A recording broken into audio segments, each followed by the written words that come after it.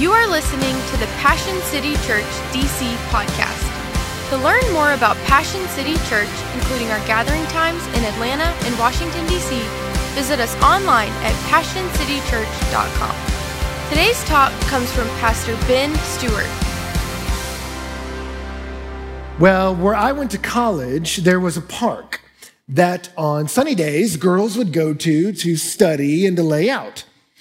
And so guys developed a strategy. They would come to that park with the cutest dogs possible. And the idea was that these dogs would get a girl's attention. They'd go, oh, and start to pet the puppy. And that was your way in to a conversation. They'd go like, oh, he's so sweet. And he's like, yeah, like me. And then off you would go, hopefully into a glorious future. But I had a roommate that wanted to be one of those guys because he wanted to date one of those girls. And so he needed one of those dogs. And I remember as he told us about his plan, we told him, don't do this. This was a roommate that could barely feed and clothe himself. We're like, don't bring a dog into whatever it is you have going on. But he had a vision, was undeterred.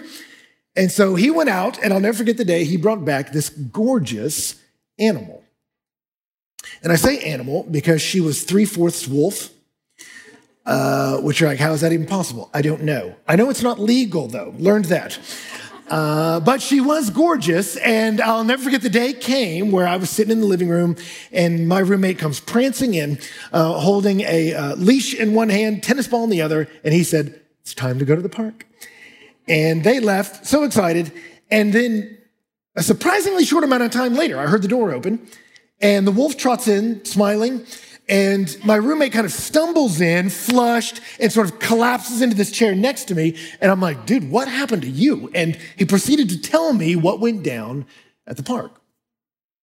He showed up there, and sure enough, there was a field filled with attractive ladies. And so he took his dog and released it from the leash and sort of lobbed the ball lazily into their midst. And the wolf ran right past the ball into the bushes, which was not entirely his goal. But then he heard next to him, wow, that's a lovely dog you have there. And he turned, and it was like an 80-something-year-old man who's a dog lover. He was like, this wasn't really my goal here. But they started talking about breeding and whatnot. And so they're having this conversation. And as while they're doing it, suddenly from across the field of dreams, he hears screaming. And so he turns, and there in the midst of all the ladies is his wolf, carrying not the ball that he'd thrown, but a cute, fuzzy bunny that was bleeding. And the wolf had come up with a new game entitled Throw the Bunny in the Air, and as it lands and struggles for life, pounce on it again and rip into it. And so suddenly, what had been this beautiful, serene environment suddenly was filled with crying and screaming, girls burying their faces in the shoulders of their friends to avert their eyes from the horror. And so my buddy had to run out into the midst of that, finish off the rabbit, pick up his dog, and go running from the scene. And shortly thereafter, he gave the wolf away to a lovely family of 4. Now, question. What went wrong? What went wrong? Yeah, it was a wolf. Looked like a dog. Fur, 4 legs. But it wasn't a dog. It was a wolf.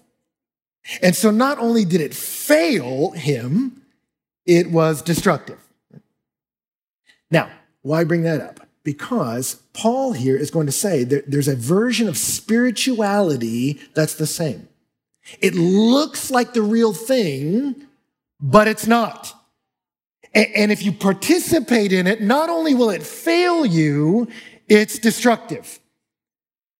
We can illustrate it this way. If I was to say to you, what does it mean to be Christian? Or if you wanted to back it up from that, what does a godly person or a spiritual person look like? I think if we ask many people in this room or many of your friends, if you ask them, what does a spiritual person look like? They would instinctively start to make a list. Well, a spiritual person or a godly person or a Christian person, they would not do these sorts of things. They don't go to these places. They don't use these kind of words. They don't say this kind of stuff or do these sorts of things. But they do these other things. They go to these kinds of assemblies and they read this kind of literature and they say these sorts of things. And we would sort of assemble a list It said, if you do these things and don't do these things, then you are a spiritual person, right? And yet there's a problem with that version of spirituality. If your spirituality is a list of do's and don'ts that you do in order to be approved of or accepted, if that's your version of spirituality, there's one of two outcomes. Number one is you can't keep it. And some of you grew up under this. Maybe you had very religious parents, or you grew up in a religious household where you were just constantly trying to live up to some standard, and it was oppressive, and you just couldn't do it, and so you just ditch it. Maybe you show up at college, or maybe you show up in a new city, and you go, you know what? I'm done with this. I can't live up to it. I can't measure up. It's too much, so I'm done, and you ditch it because it gets old. Or another version, and I think is maybe even more dangerous, is you keep the list. And you keep it perfectly. And so as you look around and see those who fail to keep the list, you judge them for their lack of commitment. And you look down on them because of their lack of discipline. And you, as a list keeper, see those who are less than you, and you disdain them, and your heart gets very cold. Let me be clear.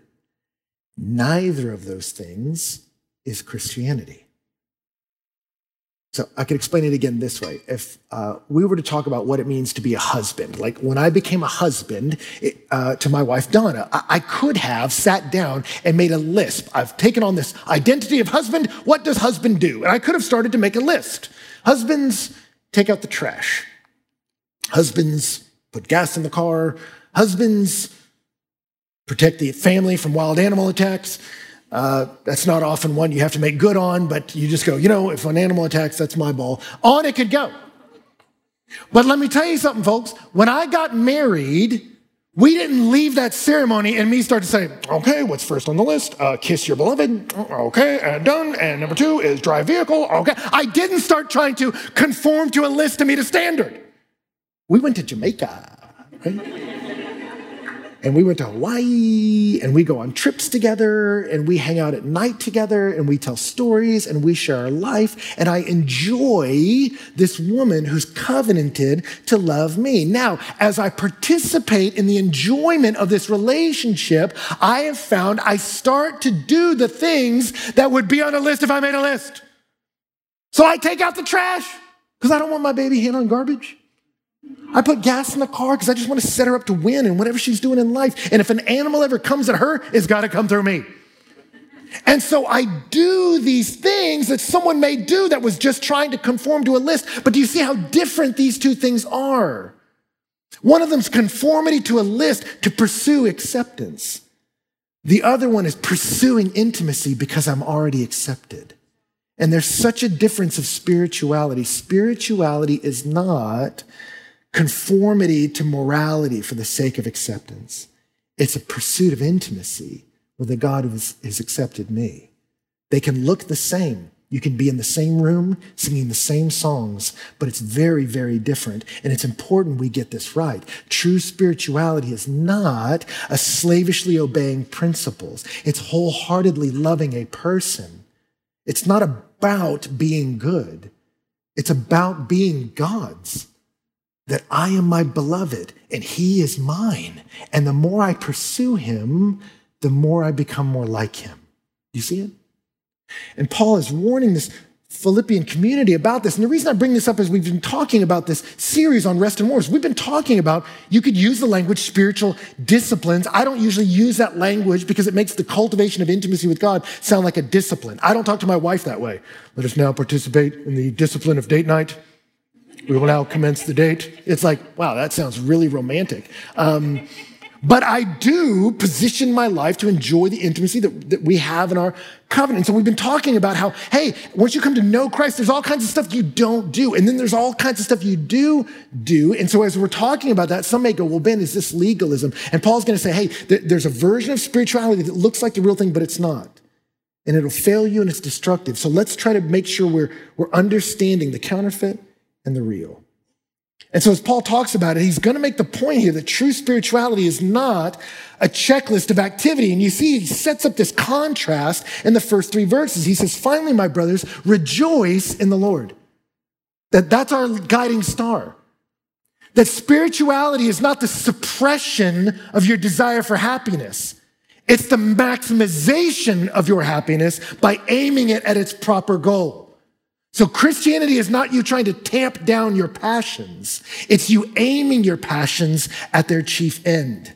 He says, seek your joy in the Lord. That's what C.S. Lewis wrote to Sheldon Vonnegut. He says, the Christian's duty is to be as happy as you possibly can. That I pursue my joy in the fountain of joy, in whose right hand are pleasures forevermore. That's our job. And then Paul says, it's to write the same things to you is no trouble for me. He said, it's not bad for me to repeat this to you. He says, because it's safe for you. I preached this text in 2019, and I thought, should I do it again? I'm like, yeah, it's no trouble for me, and it's safe for you. It's important we get this right. And so true spirituality is not a checklist of activity. And he begins to warn about this group that's distorted spirituality. And you see it in verse 2. He comes at them with some name calling. He says, look out for the dogs. Look out for the evildoers. Look out for those who mutilate the flesh. That's 3 times. Look out, look out, look out. Paul has identified here a group of people who have reduced spirituality to a checklist of activity rather than a pursuit of intimacy. And what they did is they had derived their checklist from the Old Testament law. They were not Jewish people. These were a Gentile audience, but as they were reading through the scriptures, they were sort of pulling out some of these activities that were a part of the enjoyment of God and making them a list by which one could get approval. And he looks at them and says, hey, what they're doing with their actions and attitudes is saying, if I obey all the laws in here, then I'm approved of by God. They're distorting the word of God. And so he looks at them and says, hey, this is the opposite of true spirituality. It looks like it. They're wearing the clothes, singing the songs, doing the things, but it's a counterfeit. And what's interesting is he uses critiques that people part of this religion would use against others, and he's turning them back at them. There were certain sects within Judaism that would call people that were outside of the faith in the one true God dogs. And he says, no, they're not the dogs. This particular group is.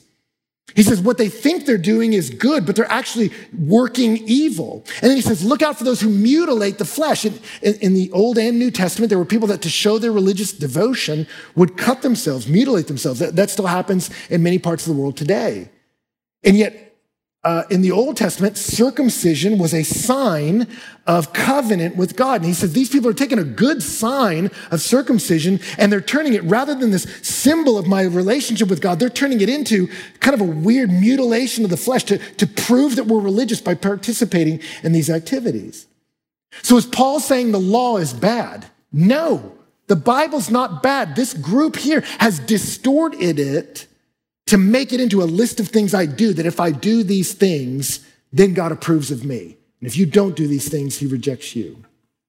Which is fascinating because some of you are here and some of you have friends like this. They've punted Jesus. They don't want to hear about Christianity because they say, it's just a list of rules. You have a bunch of stuff you have to do and a bunch of stuff you can't do. And if you don't do that, then God's mad at you and everyone judges each other. But then they're hypocrites because they really do something. I don't want all that. And what's fascinating is they punt Jesus because of this listianity, not understanding that the Bible punts this listianity too. So when I hear people say that, I reject Jesus because of all these rules, you go, so does Jesus. We reject it together. So all right, let's get this right. And yet here it's interesting as he talks about this group, he says that dogs are the evil workers, mutilators of the flesh. What they're doing is distortion. It's not healthy. And then in contrast, he says, we are the circumcision. Which is a weird thing to say. I don't know if you've ever called yourself that or a group of friends. You don't see that often on a t-shirt or a coffee mug. Why would he say that? What does he mean by that? And what's a true circumcision? What's a bad one? Like, what are we talking about right now? Well, it's interesting. You've got to look into the Old Testament. Deuteronomy chapter 30, back in the Pentateuch,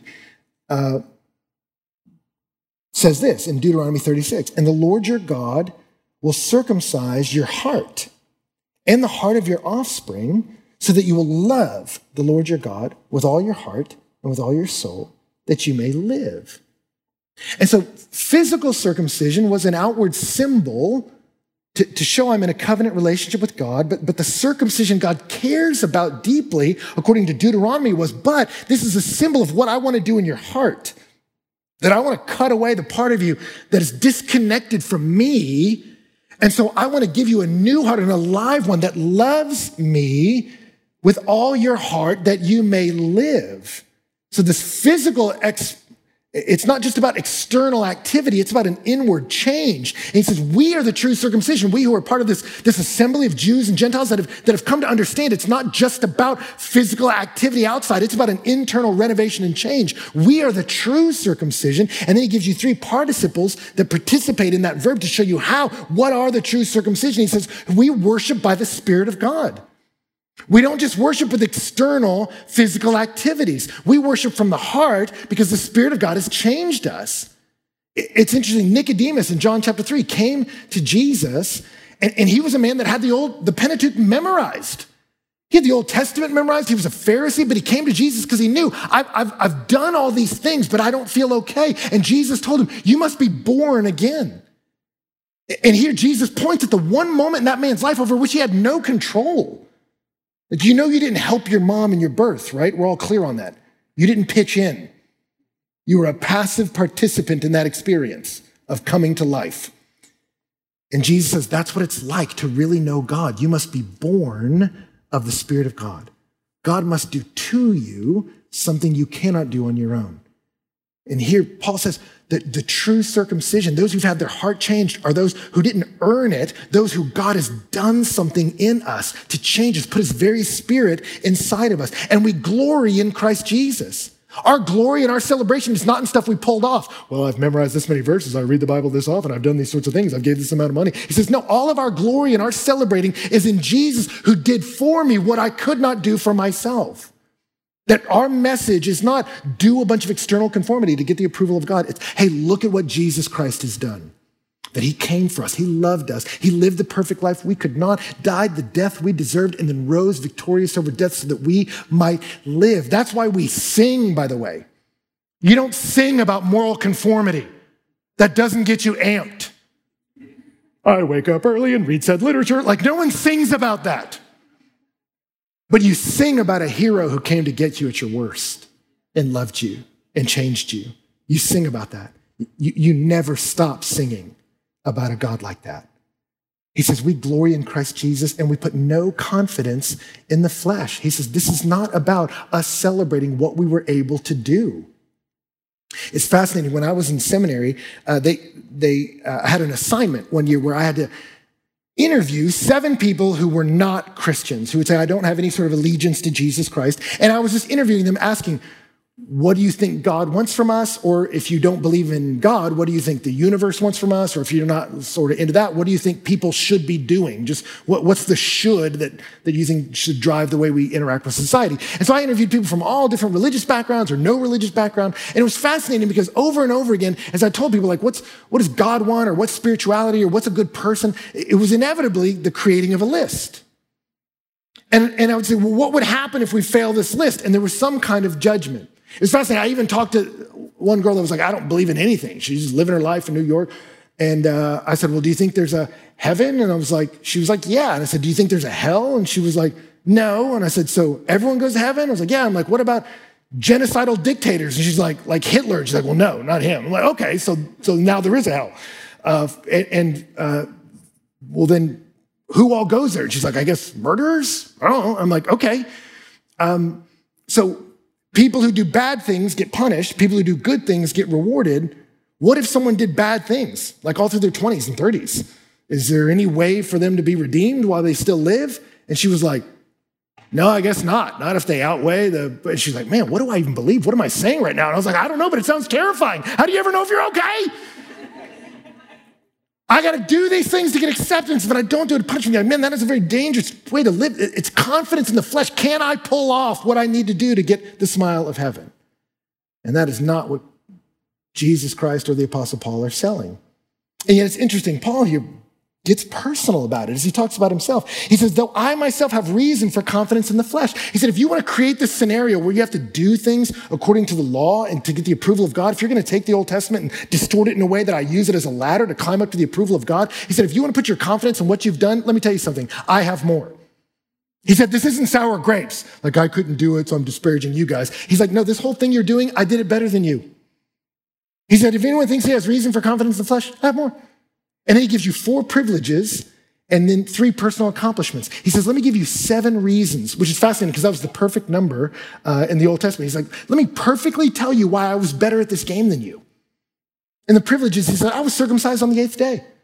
These were Gentile guys that were trying to show their religious adherence by taking on Jewish practices. And so they got circumcised later in life. And Paul's looking and saying, no, man, God told Abraham to circumcise his son on day 8. He said, so I'm not some pagan who got circumcised late. I was circumcised on day 8. He said, I'm legit, man. I got the best circumcision money can buy. He said, I'm of the people of Israel. I'm not faking trying to adhere to the laws. I'm actually Jewish. He says, I'm of the tribe of Benjamin. He said, I can track my lineage. Even if you get into Judaism, not everyone could do that after the diaspora. He said, but I can. And not only can I'm from the tribe of Benjamin. That was the beloved son, right? The only son born in the promised land. That's where I'm from. He said, and I'm a Hebrew of Hebrews. That means I speak Hebrew. He said, there's a lot of Jewish guys that couldn't even do that. After they'd been carted off to Babylon and returned, they spoke Aramaic. He's like, but I actually speak Hebrew. I'm legit. And then he says, and I love it, his personal accomplishments. He cuts out all conjunctions, definite articles. He starts doing like Princess Bride, he's like Plato, Socrates, morons. That's what he does. He's like, law, Pharisee. He's like, you want to know this law? I was part of the strictest sect in Judaism. I knew this law backward and forward. Zeal, persecutor. You want to talk about commitment? I was coming after people who disagreed with me. Righteousness under the law, blameless. He said, according to the list, I did it all. I did it all. He was like Martin Luther. Martin Luther said, if you could be saved by monkery, I would have been. I was doing it all. But then Paul says, but whatever gain I had, I count as loss for the sake of Christ.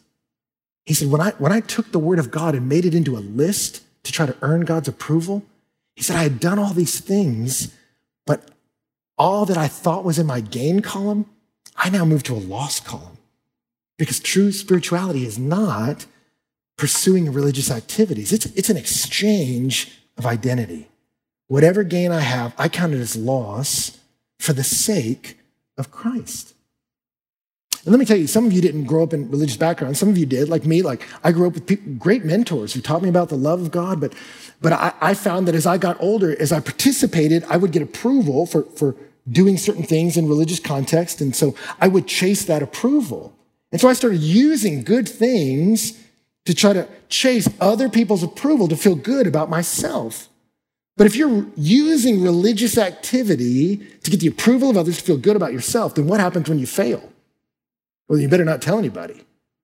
And so then you can develop a secret world, and you either feel proud when you're excelling at the rules or deep shame when you can't live up to them. And you can get on a weird roller coaster of pride and shame, and pride and shame. And there's no hope there. But what's fascinating is Paul said, I did that with God's word, but now I cast that away because of Christ. It's exhausting. And some of you know this exhaustion to try to earn the approval of God. And you've labored to say the right things, do the right things, to somehow earn the smile of heaven. And what Paul's saying is that's not what God is looking for. And 3 times here, did you notice he said, what you're doing is confidence in the flesh. Why do we do that? Why do we do things to get approval? He said, for confidence, to feel confident about ourselves, to feel self-esteem, what do? We do it by what we accomplish. But what happens? He says that's the opposite of what God wants. And it's on shaky ground. It's on your flesh because you just might fail. And yet in verse 8, he says, but indeed, I count everything as a loss because of the surpassing worth of knowing Christ Jesus, my Lord. So notice he expands it. He's been talking about his religious experience of using the law to try to earn God's approval and realizing that wasn't the right way to do it. But then he says, everything's a loss compared to Christ. Some of you, your treadmill is not a religious one. The ladder you're climbing, you're like, I'm not climbing a religious one. But you have a list of things to do that if you can do them, you ascend to some place where you'll feel good about you. I'm not trying to earn God's approval. I'm just trying to ascend to this hierarchy at work. And so I can attain this kind of financial status. So these people think I'm a success to get this amount of fame. So these people will fear me and get this amount of power. So these people will do what I say. I'm trying to do these things to attain this space. And you're living just like this. And when you're succeeding, you feel proud. And as soon as you fail, you're covered in shame. And some of us, I think in this town, know exactly what that feels like.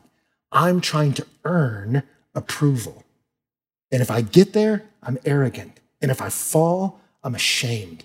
And this is a terrible way to live. And Paul said, I did this with religion. Some of you are doing it with work. Some of you are doing it with fame and money and power or acceptance. You're chasing approval because of what you do. I need to find confidence because of my flesh, and it's so hard when you fail. But Paul says, I exchanged all that. For what? For the surpassing value of knowing Christ Jesus, my Lord. He said, I realized this way of living has no answers. It's interesting. Jack Higgins is an author, wrote 60 novels, all of them bestsellers. You know how hard it is to have a single book be a bestseller? All of them. His number one sold 50 million copies. And so this guy, if writing books to ascend to the heights was the heights, this dude's at the top of the ladder. And they asked him, man, every single book a bestseller, 150 million copies. They're like, what would you tell your younger self? If you could go back and tell your younger self what it's like to be at the pinnacle, what would you say? And he said, I would tell that small boy, when you get to the top, there's nothing there. Lee Iacocca wrote in his Straight Talk. He said, here I am in the twilight years of my life, still wondering what it's about. But I can tell you this, fame and fortune is for the birds. Here was a man who was chasing fortune and fame and got both. And when he ascended the top of the ladder, he said, I have no more peace, no more confidence, no more esteem. This was the wrong ladder. And so here I am at the end of my life, and I don't know what life's about. I'm going to say his name wrong. Somebody help me. Alexis de Tocqueville? I never know how to say it. Say it like a Texan. Alex de Tocqueville visited America in the 1830s and recorded his famous observations about America. And he said, there's a strange melancholy that haunts the inhabitants in the midst of their abundance. And then his diagnosis was, the incomplete joys of the world can never satisfy the human heart. So they're chasing. And when you get there, there's no there. And you realize this is the wrong wall. This is the wrong race. This is the wrong way to use the gifts, energy, times, passions God's given you. And so Paul says, I traded all that in for the surpassing worth of knowing Christ Jesus, my Lord. I traded religious adherence for a relationship with a hero. And he says, and for his sake, I have suffered the loss of all things. I actually did lose it all, but I count them as rubbish in order that I may gain Christ. He says, I look at all this striving for approval, and he says, it's lost. Not only is it lost, he says it's rubbish, which it's a funny translation. It's literally the word for an extra biblical Greek text that's used of a half-eaten corpse or mounds of manure. And he says, I look at all my attempts to get approval, and it's just garbage compared to the surpassing worth of knowing Christ Jesus, my Lord. I was chasing somebody's approval, and I finally traded it in for the God who approves of me by grace. He says, I count it rubbish that I may gain Christ and be found in him. He says, that's what I want. I want to be the pebble sitting on the rock of the love of Christ. Not having a righteousness of my own that comes from the law. He said, I'm not trying to work to be right. He says, but I have the righteousness that comes through faith in Christ Jesus, the righteousness from God that depends on faith. I love that. He says, how do you be right with God? The righteousness God wants comes from God. He says, the righteousness from God that depends on faith in Christ. So the origin of being right with God is God himself, the basis, the finished work of Jesus, and the means that I trust him. That I'm looking for Jesus Christ to do what I could not do, to be who I could not be, and to make me what I'm meant to be. I'm exchanging a religious treadmill for a deep, loving relationship with my King.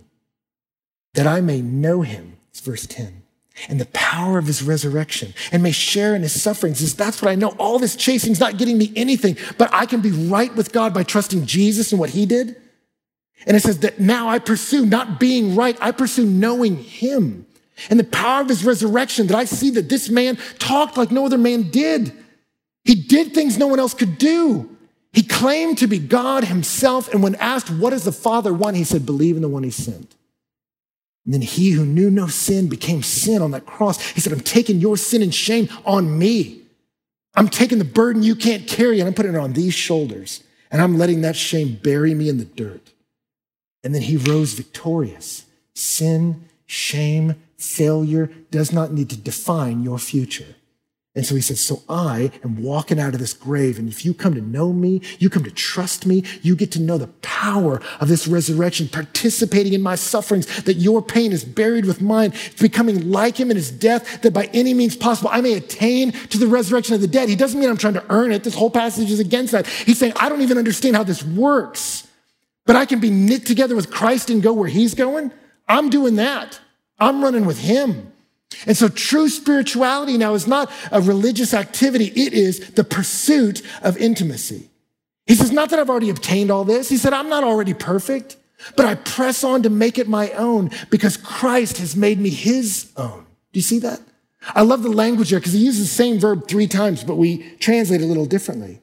He says, I haven't already seized perfectly knowing God. He said, but I press on. I work to seize it because he seized me. So we're not chasing to earn God's approval. We're running to know him because we already have his approval. Jesus came to get me. He came and seized me. So now I am pressing on to seize him. It's this beautiful divine game of tag. You came and got me when I was a mess and you changed me. So now I'm running after you to come know you and enjoy you and to run with you. So am I advocating doing nothing? You just put your faith in Jesus and then live like crazy? No. That would be like me coming and saying like, Donna will never leave me. Great, then let me just get drunk and mean and make a mess of this house. Like, no, that's an abuse of this love. But I'm not trying to earn her love. I'm going to now run in it and enjoy it. And as I enjoy her, I'm going to start doing things that please her. And I'm going to press into that and really enjoy this relationship. That's what he's talking about here. Is there work to be done? Yes. But the motive means so much. It's fascinating. You know, I wrote this book, Rest and War. And I was talking with my kids about it at dinner one night, and one of my kids asked me, like, you wrote a book, so are we rich? And I said, no, you don't write a book on sanctification to get rich. And my son said, no, it's to be famous. And I was like, wait, what? No, it's not for that. And as soon as I said that, I'm like, no, it's not about being rich. It's not about being famous. And as soon as I said that, my middle daughter goes, it's to express your emotions. I'm like, what? No. I realized, man, this is making me question my whole parenting style. No, children. You don't write this book to get rich or famous, or just to express my emotions. It's to help people. It's a resource to help people. That's why you write it. Now, does that matter to you? I mean, if it had the same words, same paragraphs, but I said, you know why I wrote this? To get rich and to be famous. You'd be like, ew. Even if it was the same words. But if I said, man, I wrote it to help people with what I understand about what it means to walk with God, you still may not buy it, but you probably like me more. You'd be like, yeah, that feels right. I support this endeavor. Right? Because the motive matters. Do you see it? And it's the same spiritually. Am I doing a bunch of things to earn God's approval? Paul says that is garbage. But there's something else. It's not activity to get acceptance. It's a pursuit of intimacy because I am accepted. And that makes all the difference. He said, I am chasing after him. Why? Because he came chasing after me. And so I don't consider that I've made it my own. But one thing I do, forgetting what lies behind and straining forward to what lies ahead, I press on towards the goal of the prize of the upward call of God in Christ Jesus. He uses multiple Olympic words. He said, it's not that I've become idle. He says, no, I am running. I am working, not to get approval, but to enjoy the approval I have, not to try to earn his smile, but because I have it. I am going to do things. I am going to use my time, my energy, my resources to chase after God. Olympians harness every aspect of their life to be successful at their endeavor. They're measuring out granules of sodium on their food, like, that was 4 grains of salt. This whole thing's ruined. Just got to start over. Like, why? Because they're trying to maximize every element of their life to succeed at their sport. And I watched the Olympics yesterday, watched these snowboarders just careening with no concern about their health, zooming down these mountains. And right at the end of the finish line, they're thrusting the board out, just sending it, just to try to knock a tenth of a second off the time, straining towards that prize. And Paul says, that's me with intimacy with God, not to earn his approval, but because I have it. But because I have it, because I know God, because he loved me, I'm chasing after him. And so, yes, I am going to stop doing things that interrupt with that intimacy. And I'm going to start doing a lot of things, but not to earn his approval, but because I have it. Yes, I'm going to start to harness all my time, harness my energy, harness my influence, harness my finances, harness my mind and my affections, my life, so I can know the God who made me. Not to earn his approval, but because I have it. Not to try to become something that I'm not, but to be fully alive in him. I'm going to take the gifts he gave me to chase him. So yeah, I'm going to get some things out of my life that deter me from that. I'm going to put some things in my life that help cultivate the intimacy I'm made for. That's how I'm going to live my life. I'm going to strain after the one who came to get me. Because it's Olympics season, you got to bring this up. Harold Abrams and Eric Liddell had a famous movie about him, Chariots of Fire, which I imagine very few of you have seen. It was made a long time ago. But it's about the 1924 Olympics in France, and Harold Abrams and Eric Liddell, both runners, friends, but running from very different motivations. Eric Liddell was a believer, and he was running out of an enjoyment of a God who made him. Harold Abrams, there's a moment in the movie that's so tragic. It's right before his race. And right before he races, he says the line, I have 10 seconds to justify my existence. That's what that run was. What I'm about to do on that field is meant to justify my existence. But then right on the eve of the race, he says, I have 10 seconds to justify my existence. But even if I win, I don't know if I've done it. And some of you live that way. Not with running, but with, I got to pursue this job. I got to get that career. I got to make this amount of money to prove my existence. But even if you get it all, is it enough? And there's a tyranny to that, even after he wins. But then you watch a runner doing the same races, but from a very different perspective. Eric Liddell came to know the love of God through the grace of Jesus. And he wanted to be a missionary to China. And his sister confronted him at one point, have you abandoned your missionary call to run some races? And he told her no. He said, I'm going back to be a missionary. And if you know his story, he actually did die in the 40s, giving his life to be a missionary. And yet he says in the movie, and I love it, and I can't do his accent right, but I love to try. She asks him, why are you running this race? And he says, oh, Jenny, God made me fast. And when I run, I feel God's pleasure. I just love that line. I'm not running to earn anyone's approval. I'm already loved, but I'm going to run. Why? Oh, Jenny. Because God made me fast. And some of you, God has made you smart. He's made you sharp. He's made you creative. And you're taking those gifts and you're trying to use them to get the approval of somebody. And you're misusing gifts. Good gifts make bad gods. And the invitation today is, no, you got to trade that in. Say, yeah, you're not going to become less of you in Christ. You're going to become more of you. You're not tyrannized in religion. You're set free in Jesus. That's what he's offering here. That I'm going to take the gifts he gave me, take the abilities he gave me, and I'm going to run in the path of his commands because he set my heart free. That I'm not trying to earn someone's approval. I'm not using public service to serve me, but I can actually be a public servant because I know what it is to be served by the greatest of all servants. I can actually use the gifts he gave me to bless because I'm already blessed. I can be an overflow into your life because I got a fountain in mine. That's the gospel. It's the yes from God to us becomes our yes to others. So how do you get right with God? It's through the finished work of Jesus. That I trust him to live the perfect life I can't. I trust that his death accomplished something, that he took my sin and shame and buried it. And when he rose, if I put my faith in him, God says I'm right. My sin is gone. My shame is gone. That's in the past. And now I get to run with my king towards my God, racing into forever. Perfect? No, but straining for that prize, to make him my own, because he made me his own. If you were encouraged by today's talk, be sure to rate us and hit subscribe on iTunes, Spotify, or wherever you stream your podcasts. To experience other talks, videos, and live gatherings, visit us online at PassionCityChurch.com or download the Passion Movement app. And again, thanks for listening to the Passion City Church DC podcast.